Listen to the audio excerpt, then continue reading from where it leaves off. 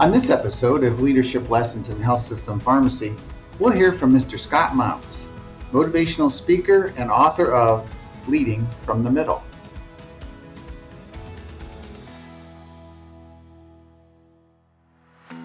Hi, everyone, and welcome to Leadership Lessons in Health System Pharmacy. I'm your host, Dr. Robert Weber, Chief Pharmacy Officer and Administrator of Pharmacy Services at The Ohio State University Wexner Medical Center.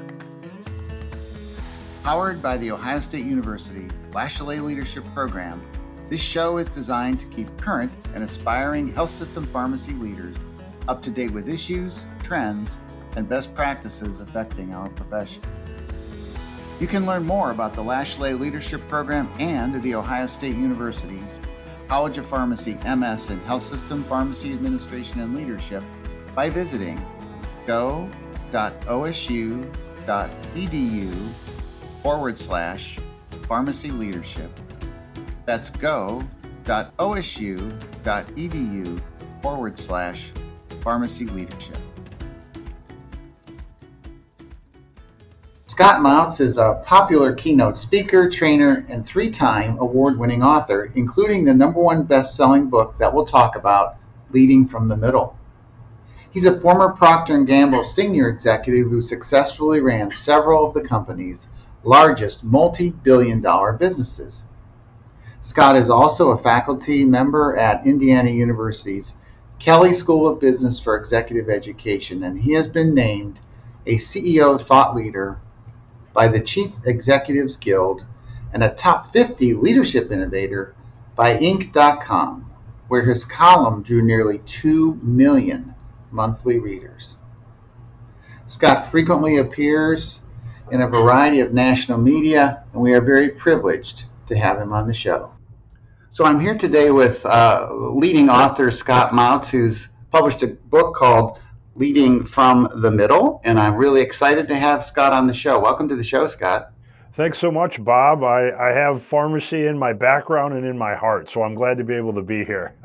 Awesome. We are really, really glad that you're here. You know, I bought this book, and it took me it's a very easy read for our listeners. It's a very, very easy read. You can get it through Amazon. And I read it over a weekend, and as I read it, I was just really inspired by, #1, the amount of material that was so useful in here. And so it's a book chock full of information, and it's kind of a resource that we can all use because all of us are in these sort of middle management positions. But what inspired you to write this book? Well, you know, Bob, the best way I can put it is I felt like a love letter to the middle of the organization needed to be written by somebody. Right. Right. So why not me? And for your listeners, by the way, just in case if they think, well, okay, as middle manager, maybe I'm too high to be considered that or too low in the hierarchy to be considered that. A middle manager is anybody who has a boss and is a boss or aspires to be a boss someday and has to lead up, down, and across their organization to do their job effectively, which, as you and I were describing and talking before, that is pharmacy directors. So, exactly. And, I just felt like it was such an unmet need that leading from the middle, it's such a unique dynamic, Bob. It requires such a unique skill set. And plenty of authors write books for CEOs.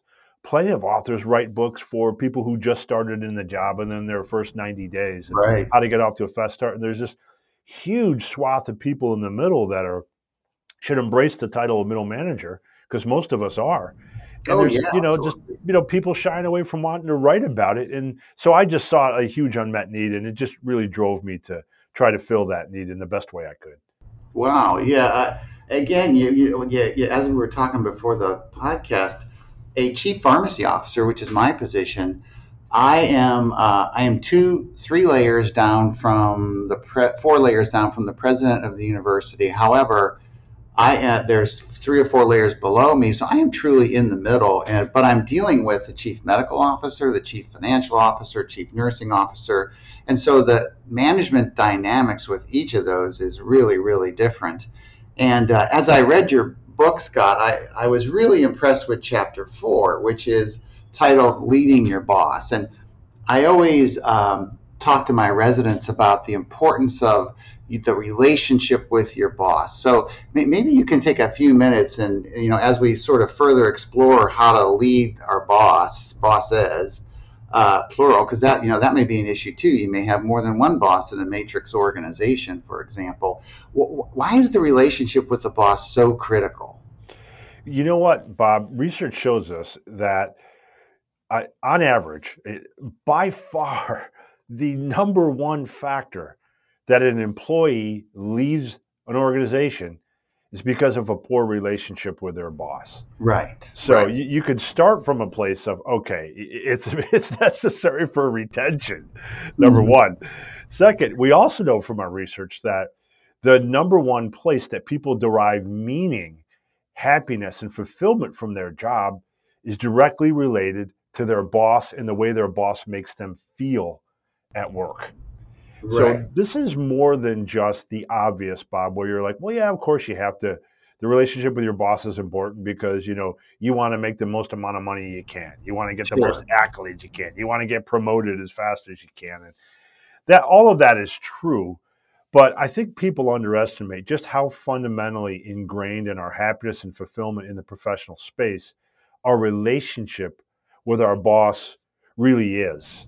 Right. And the truth, most of us don't really know how to manage that relationship that well. We throw caution to the wind and say, I'm just going to do what I do what I've always done, and hope that it works out. And there's a better way. There's a better way. Right. And we'll explore some of those ways in this podcast. I always tell my residents that if your boss sends you an email, you always respond. Would you agree with that? Yeah, I think it's right, and I think there are certain parameters you have to place, around that. It depends on, Sure. okay, well, when does the boss send the email? Sure. Sure. I don't recommend responding at 2 a.m. immediately. Sure. Absolutely. Oh, yeah. Uh, Oh, no, absolutely. No, I guess more of a general comment on my part.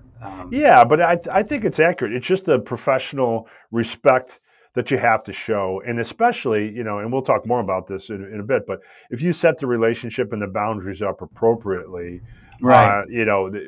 it's just a matter of basic respect, showing when you should be able to respond when the boss does ask it, because there's a darn good Right. reason. It's for a good reason. Right. Yeah. I do a little test with the residents when they're hired on and matched as residents. I send them a note congratulating them. Congratulations for coming to the medical center. And I get some responses and some I don't. And I just tell them, depending on the email, depending on the relationship you have with your boss, it's always a good thing to respond to your boss when you get an email. Um, so the boss is very important, and I would absolutely agree with that. Why is leading the boss, or why is managing the boss important?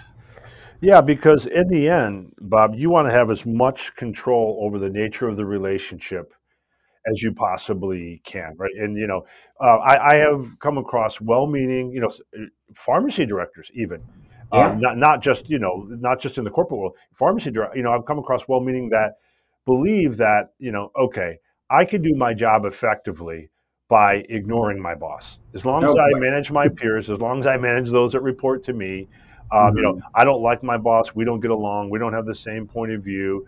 I Right. can effectively ignore them and minimize their impact in my life.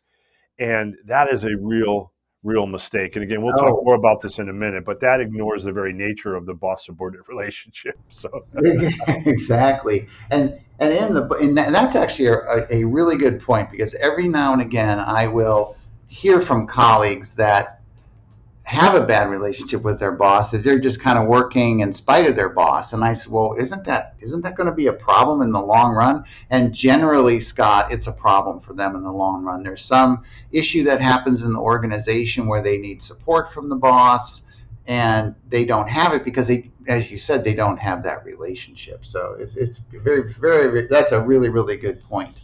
So in your chapter, leading the boss, you talk about the managing up staircase. And what were your thoughts as you were developing that managing up staircase? And maybe you could describe some of the steps of the staircase to the audience. Yeah, for sure. So what I can do is, the book is based on intense research, not only 3 decades of experience, but intense Right, research right. with over 3,000 successful middle managers, where we were looking for themes and patterns of, for those that said, I feel like I have an effective relationship with my boss. I can lead them. I know how to manage my boss. What were the themes? And were there patterns? And we found a very clear pattern of 6 steps, what I call the managing up staircase. So what I thought I would do, Bob, is very quickly touch on each step, and then we can go Sure, deeper on the most important steps. sure. And I can promise your listeners, Bob, I promise, if they do nothing other than jot down these 6 steps and practice them when as much as they possibly can. If they do just nothing other than these 6 steps, I promise you will improve your relationship with your boss almost overnight. Oh, Here's great. those here's those 6 steps, and I'll hit each one very quickly first, and then we'll Okay. dive deeper. The first step is what I call in the book, Leading from the Middle, nature before nurture, which Hmm. means you have to understand the nature of the boss subordinate relationship before you can nurture it and make it stronger. And that is, and this is really important. Remember that the boss subordinate relationship is effectively interdependence between two imperfect human beings. Right, And right. let me just pause just for a second there, because interdependence is the first and most important thing. You can never convince yourself that you don't need your boss, and they can never convince themselves that they don't need their employees, number one. And second, they are imperfect, period. So Right, are you. And if right. you're a boss, I promise you're imperfect. I promise you there's nights when people are talking about you at the dinner table, just like you talk about your boss at the dinner table. Absolutely. Starting with that basic understanding can diffuse so much tension in the relationship because it's empathy based. The second step is you have to understand what's asked of you, being so clear on expectations. And we'll come back to this one, but I wanted to let you know that in doing research for Leading from the Middle, we're now up to over almost 300 pairs of bosses and subordinates where we interviewed them and asked them before we dove deep on the interview, are you clear on what you expect from your boss? And vice versa. Dear boss, are you clear on what your employees expect from you?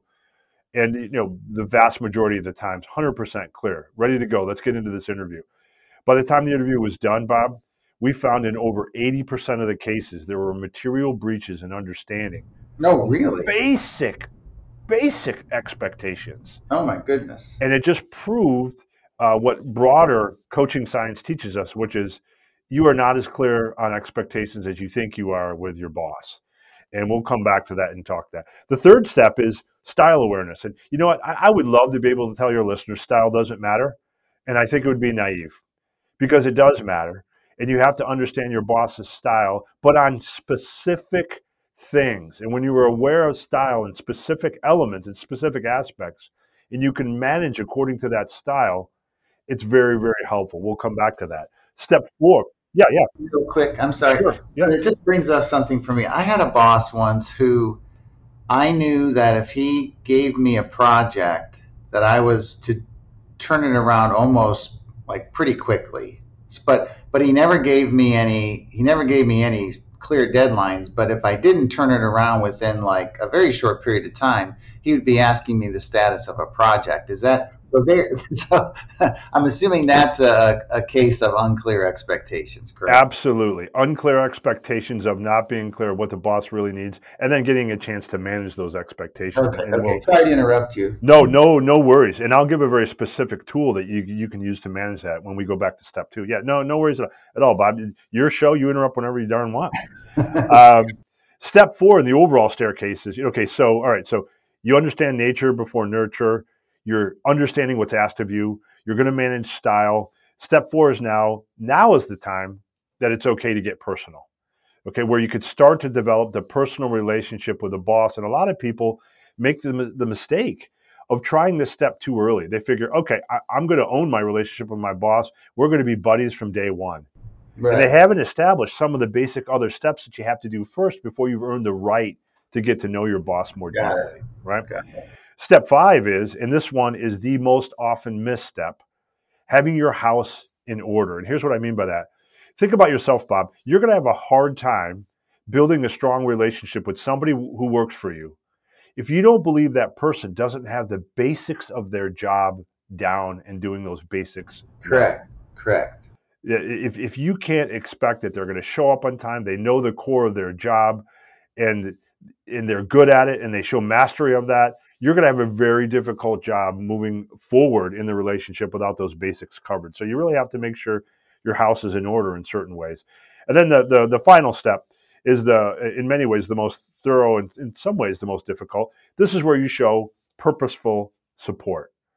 You support your boss in all the ways they want to be supported. And in the book, Leading from the Middle, I talk in depth about exactly what does good support for your boss look like. That, all support is not created equal. And you want to make sure you're providing the kind of support that they actually want and value most. So those are the overall 6 steps in managing managing up staircases, I call it, in Leading from the Middle. Let me pause for a second before we dive in on some of the key steps and to see if you had any other questions or No, again, as I think about this, and I really appreciate the opportunity to sort of digest it here, because I'm just trying to think, in my own experience with my bosses, and I've had really good. I've had the privilege of having relatively good bosses over the years that I've had good relationships with.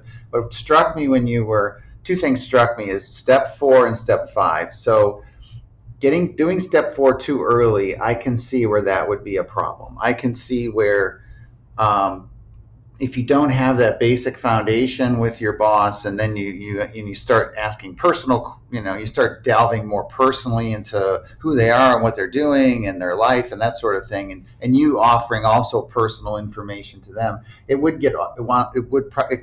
could get uncomfortable, and it could just sort of derail it a little bit.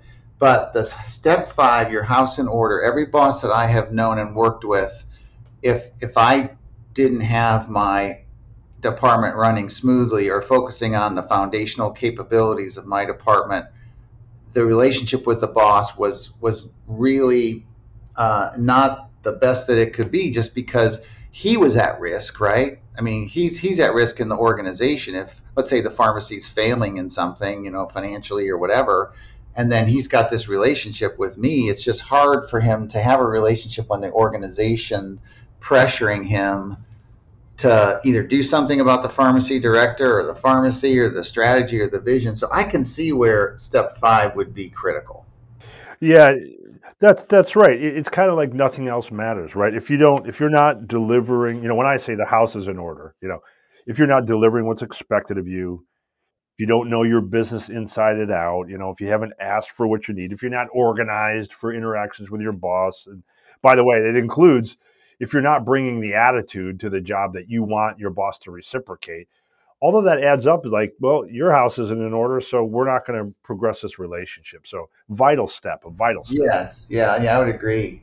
And so, yeah, I mean, I think this is a helpful, and for those that buy the book, it's on page 82. And just to review the steps for our listeners before we get more in depth, it's first step 1 is nature before nurture. Step 2 is understand the asks. Step 3 is style awareness. Step 4 is get personal. Step 5 is your house in order. And the last step, step 6, is purposeful support.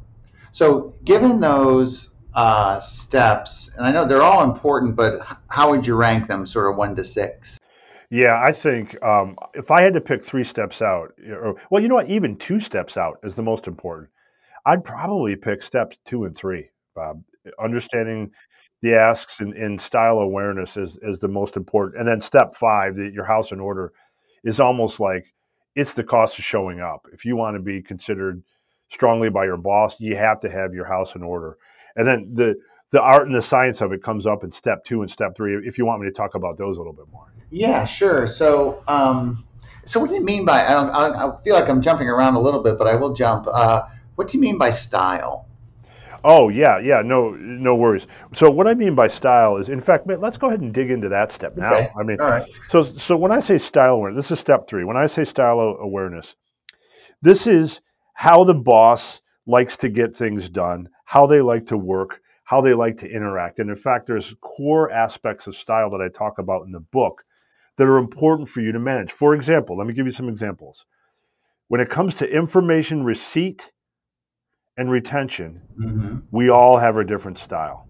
Right. Every boss, some bosses, um, they want you to write them a formal report. Some of them just want you to stop by their office and give a verbal update. Other ones want you to send an email on everything you summarize. A core part of our job is consuming information and and retaining that.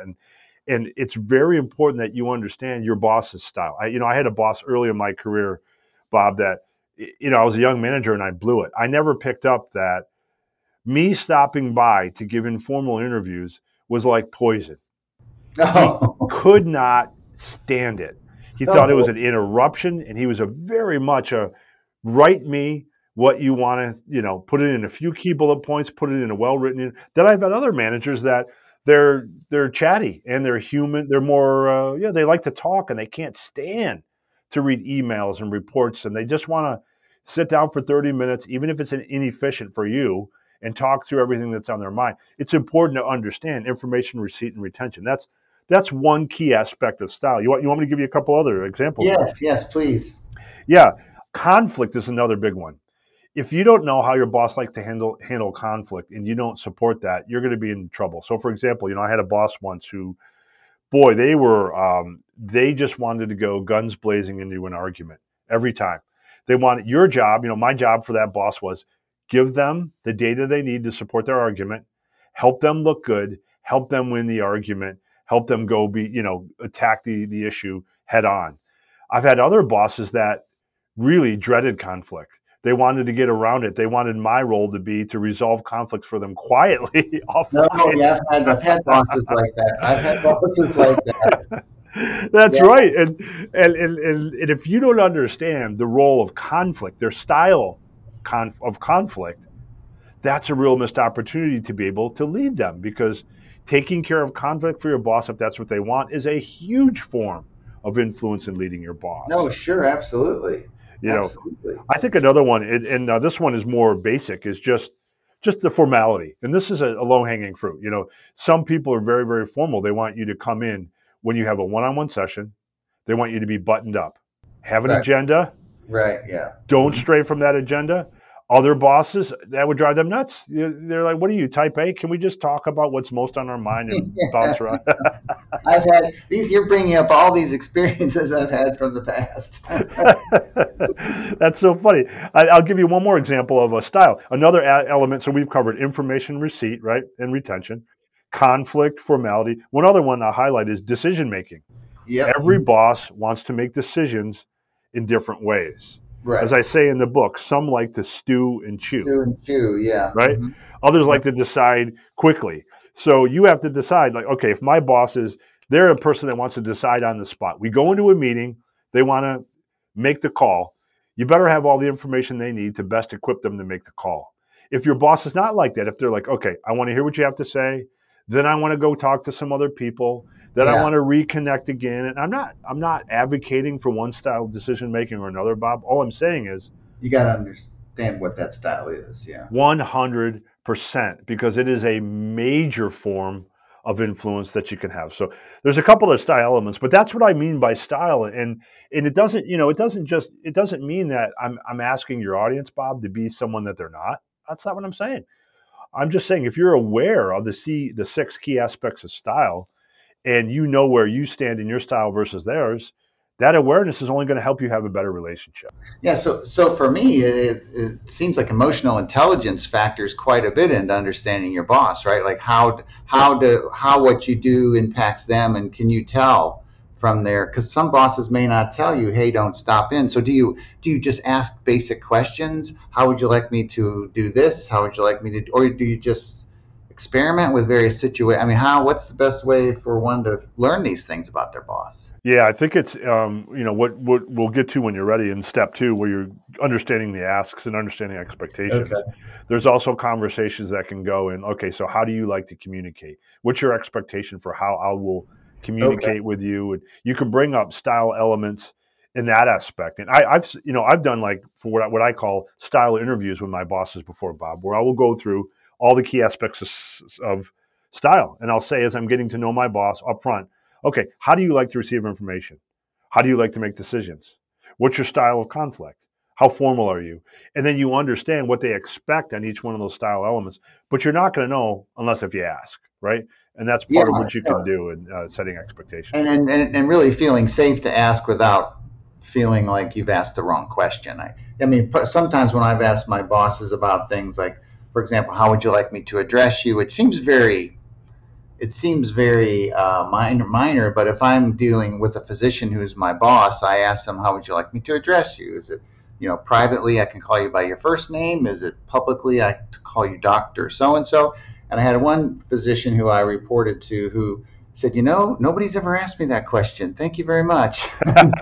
That's right. And you can even frame up discussions like that, very simply Yeah, with, hey, look, we're about to start a working relationship. I don't, we don't have time for misunderstanding. So I'm going to ask you some basic questions and style awareness to help me help our relationship get to the best place as quickly as possible. Then anything you ask, like, how do you want me to address you?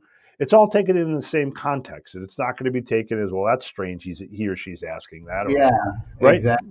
You're exactly. So step two, then bouncing back to step two, going down the staircase, the understanding the ask seems to be a place where people trip up in terms of, oh, I didn't realize you wanted this report in 2 days. You just told me to get it done. So I'm assuming that with each, as you learn to work with your boss, you're just asking more questions, and then as you learn over time, you understand what the expectations are. Is that sort of the approach? Just ask as many questions initially, and then get as much information, and then from there, just understand what they need over the long haul.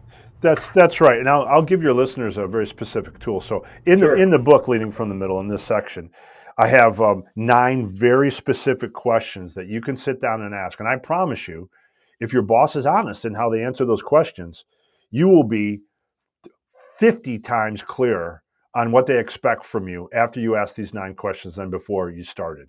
And for right now, I'm just going to focus on one that's incredibly powerful, and share a tool that your listeners can use.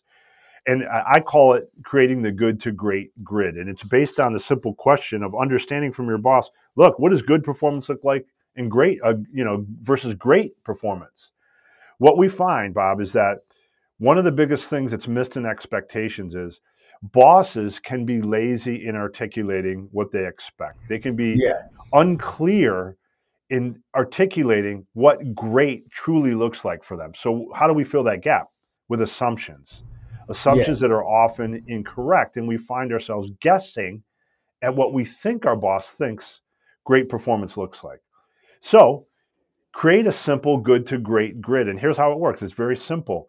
Sit down with your boss and create a simple 2-column chart, or actually, let's say 3 columns. In the left hand side, you would put metrics that are very important for your performance in your job. In the next column, you would put the word good. In the next column, you would put the word great. And you would literally sit down and define with your boss the difference between good and great. So, for example, I'm going to make this up. I'm going to bet, Bob, that an important metric for a pharmacy director is priority setting. Is that fair? Oh, yeah. Given Oh, absolutely. Oh, Yeah. given the incredible number of jobs, like I said, I spent some time in the pharmacy business, Sure. so I know priority setting is important. So imagine if you're a pharmacy director, you sit down with your boss and you say, "Okay, I know priority setting is important. Let's talk about what good priority setting versus great priority setting looks like." And let me give you a very specific example. And this really happened when I sat down with one of my teams in my leadership corporate days. We decided, okay, good priority setting is what I call trash compactor management. Trash compactor is a machine that squeezes trash down into Mhm. small cubes. Think of your work that way. If you could say no to some things and squeeze your cube of work down to make it smaller, that's pretty good, because most of us aren't good at even saying no to anything. And what Right. happens? Our cube of work just gets bigger. So we, Right. we decided, yeah, okay, that's good. But great priority setting is not trash compactor management, it's accordion management. Accordion is a musical instrument, right? That you play in and out. You move your hands in and out, constantly in and out. Imagine if you thought of your workload that way. At times, it contracts so that you have a chance to breathe and recuperate Right. Right. um, and deprioritize. And at times, it expands, maybe during the heaviest hours when the most patients are in to fill the most prescriptions, maybe when Right. you have a big meeting from a pharmacy chief who's coming into town.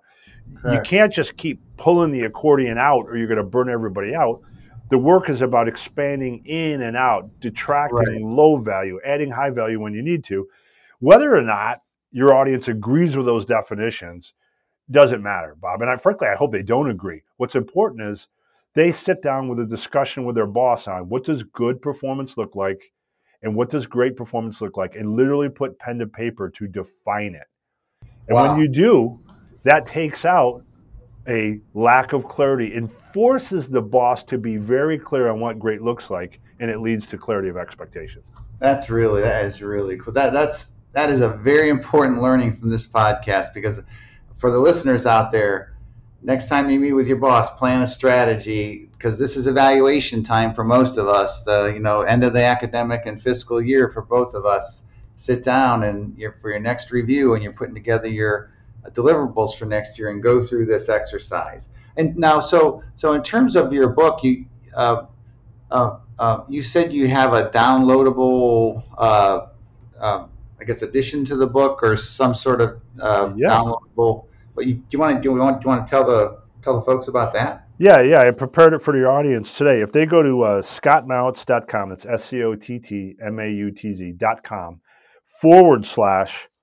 /free tools. There's no space in between that. So Okay. scottmautz.com /free tools. I have ready to go for them a free 30-page companion workbook with there's over 80 questions in there that go along with the book Leading from the Middle. We know from research, Bob, this won't surprise you, I'm sure, that many people's preferred learning style is to write, to learn, to think, Sure. to go back over versus just listen. Absolutely. Yep. So there's lots of fill in the blanks. There's, all kinds of different formats of content in there to help people absorb what they will have just learned about by reading the book Leading from the Middle. And they can get that for free at scottmautz.com /free tools. Well, that's great. So what kinds of things are you listening to today, if you're not, out there talking about leading from the middle? Yeah.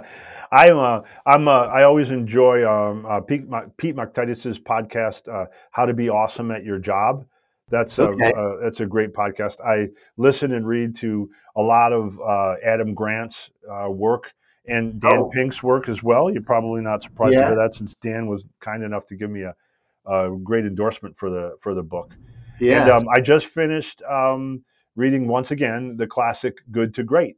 Oh, wow. Okay. In part, we just talked about the Good to Great grid that I use as a tool. That's my own derivative, inspired by the Jim Collins original great book, Good to Great. So those are some of the things I'm consuming these days. Oh, that's awesome. And so we've got some young leaders out there. And what in the last minute or so, what words of advice would you give them around leadership, or sort of leading from the middle, or just anything you think would be important for their careers? Maybe the first, I'll give you two pieces of advice. Number one, dear young leaders, stop comparing yourself to other leaders. The only comparison that matters is to who you were yesterday and whether or not you're becoming a better version of yourselves. I would say it is the number one downfall of young managers that start to look around them to assess how they're doing based on how their peers are doing. And it is poison. Resist it. Resist it at all costs. I'm not saying that I'm still capable of doing that every time, but I try to remind myself that the only comparison that matters is to who I was yesterday. And the second thing I would say, relatedly, do not chase approval. Chase authenticity. Be who you feel you were meant to be. Use the skills that you were given, and do what's important to you. Don't chase what other people think you're going to do. Bronnie Ware is a palliative nurse out of Australia. She wrote a book called The Top 5 Regrets of the Dying. And the number one regret of the dying is, I wish I had the courage to live a life true to myself, what I wanted and my values, and not the life others expected of me. Oh, wow. Don't get caught into that trap as a young leader. That's great advice, because it can happen real easily. You get pressures from the outside. You may have financial pressures. You may have pressures from various other parts of your life that force you not, that really put you in situations where you aren't authentic, and that can cause a lot of stress, can cause a lot of anxiety, and probably a lot of failure in the job, right? I mean, I'm assuming, people can fail in their jobs as a result of not being authentic, because then your colleagues might feel that they're duplicitous or not true to them, not truthful or whatever. So that's really, really good advice. Well, Scott Mautz, it's been great talking to you, and I really appreciate you being on the show. And everyone, again, the book is called Leading from the Middle. The author is Scott Mautz, and I would encourage all of our listeners to purchase the book and to read it, because you will be filled with a lot of inspiration and plus a lot of information about how to effectively lead in positions that we're all in today. So Scott, have a great day, and thanks for being on the show. My pleasure, Bob. Thanks to you and your listeners. Thank you for joining us for this episode of Leadership Lessons in Health System Pharmacy. And if you found this interview helpful to your own professional development, please do us a favor and share the good news with your colleagues, and leave us with a rating and review on Apple Podcasts or wherever you listen to your podcasts each and every week.